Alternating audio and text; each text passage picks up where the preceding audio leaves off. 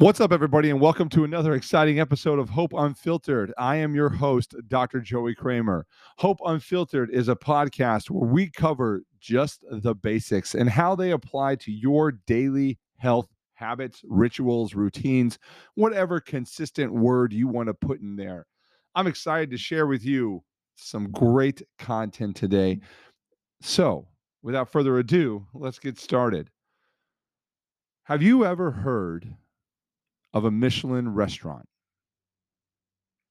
I want you to think about this. And if you have heard of a Michelin restaurant, how did you hear about it? More likely than not, it was not in a magazine. It was not on a social media website. It was not on Instagram. It was not on TikTok. It was not really on any of what mainstream considers to be relevant information. Most of the time, if you've heard of a Michelin, it's typically through word of mouth. I can tell you a story. The first time I ever heard of a Michelin restaurant was actually from my parents.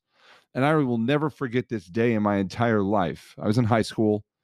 I came home one day randomly, and my mom let me know that my grandparents were coming to stay with us for a couple days because she had called California to a little known place called Napa Valley in a northern region called Sonoma, and where there was a restaurant called the French Laundry run by a 3-star Michelin chef, Thomas Keller.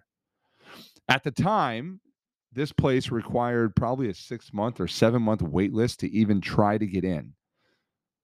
And the day she had called, they had an opening that week on a Thursday.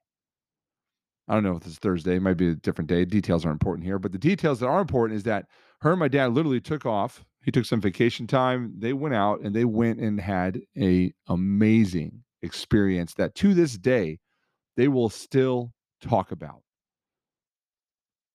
Michelin restaurants are a legacy. Michelin restaurants master the basics. And there's a lot of things that we can take away from a Michelin restaurant because in our own life, we typically treat our bodies like a McDonald's, but we desire the quality of a Michelin restaurant. The second time I ever heard of a Michelin restaurant, and this one is way more applicable to what we're going to dive into today, was in a documentary, and it was from my friend and deceased mentor, Dr. Andy Roberts. And it's this documentary called Hero Dreams of Sushi. In this documentary, it can be found, I think right now it's on Amazon Prime, but it's the story of a Michelin 3-star restaurant that is a sushi restaurant. And in this restaurant, you get 30 minutes roughly. There's no alcohol involved, no happy hours, no sake, no time to go sit around and converse with your friends. You come in, you sit down. Hiro, the chef, will serve you approximately 30 pieces of sushi, and he will hand you your bill and you will leave. But in that moment, it is some of the best sushi you will ever eat in your entire life. And I just remember watching this documentary and learning about like how they make the rice or how they make the egg sushi, or when Hiro goes to the fish market, there's the top level sushi chefs. And then there's the fish that Hiro gets, right? Like this is a sliver of a tuna that this guy gets, that he gets to take it to market and then bring to the people to have this gastronomical experience inside his restaurant. Here's the kicker. His restaurant's in a subway station, but it has 3 Michelin stars. The details, the meticulous habitual rituals, the fish selection, the environment, the experience, every single piece of a Michelin restaurant is a product and a testimony of a dream to build a legacy. So many of us in today's day and age, when we think about our health and we think about the product of where it is right now, is usually because we have not made Michelin 3-star decisions with 1, how our health is going to run, 2, on the food that we put into our body or the fuel or the nutrition, and 3, how we even consume information that would help us understand that level of quality in our own life. You see, because Hero in his documentary just didn't wake up one day and decide that his restaurant was three-star Michelin.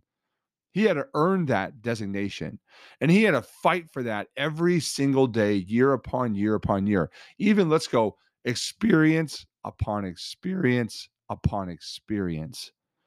You see, he had to struggle for years, and he had failure after obstacle after failure, but he never gave up because he had a dream to build this restaurant that would serve the best sushi you could possibly get on the planet Earth.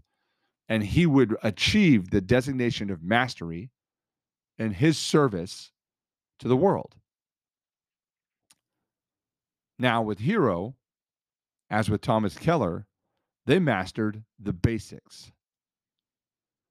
So many people believe that to become a Michelin three-star, you have to buy the coach's script, and that coach's script is going to follow the 10-part process. And at the end of it, you're going to get bought and sold and blah, blah, blah, blah, blah. Or you need to follow through with my 30 days to fitness or my 75 days to getting six-pack abs or my, I like the wonderful movie with Cameron Diaz where she comes out and is like, well, 6-minute abs, why not 5-minute abs, right? So when you think about that, whether there's something about Mary, there it is. When you think about these things, those are all gimmicks. All those things are shiny object syndrome. All they are is distractions to keep you from focusing on the basic blocking and tackling, the basic knife sharpening, the basics of making rice, the basics of making bread, the basics of what the napkin is folded like, the basic of what the water content is. Does this make sense? I hope I'm beating a dead horse here, but these restaurants succeed at becoming Michelin because every single piece is taken into account. Every single little detail, every single treatment, every single way that you are greeted at the door, to the way you are handed your bill, to the way you pay for the restaurant experience, to the way that they follow up with you afterwards. Every single piece is meticulously accounted for.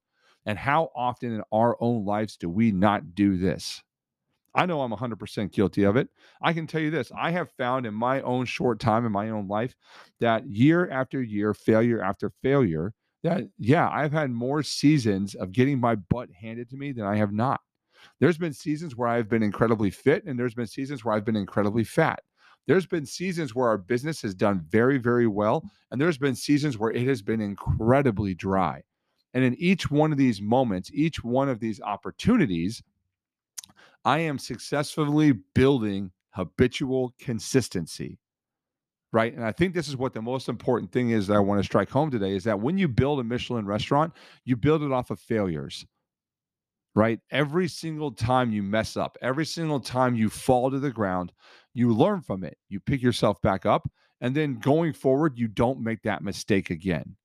And then maybe once in a while, you'll catch out yourself slipping into that pathway to where you got to be like, whoa, whoa, whoa, we've been here before. We've gone down this road. We know what the story looks like. I do not need to pursue this path. And so instead of doing that, looking at your failures as the end all be all and you falling apart, I want to flip that on you and say each one of your failures is a compounded success. Because if you truly take the time to understand your failures, you can understand that buried deep within that worldly context of how the business world or the life world or the health world or the mental health world or the social media world wants to show you.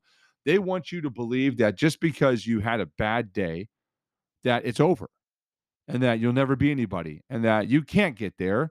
And it's okay. It's okay to lay on the couch and eat bonbons and get fat and watch, endless episodes of streaming on Netflix. It's okay if you don't want to get up and go work out because it's just hard.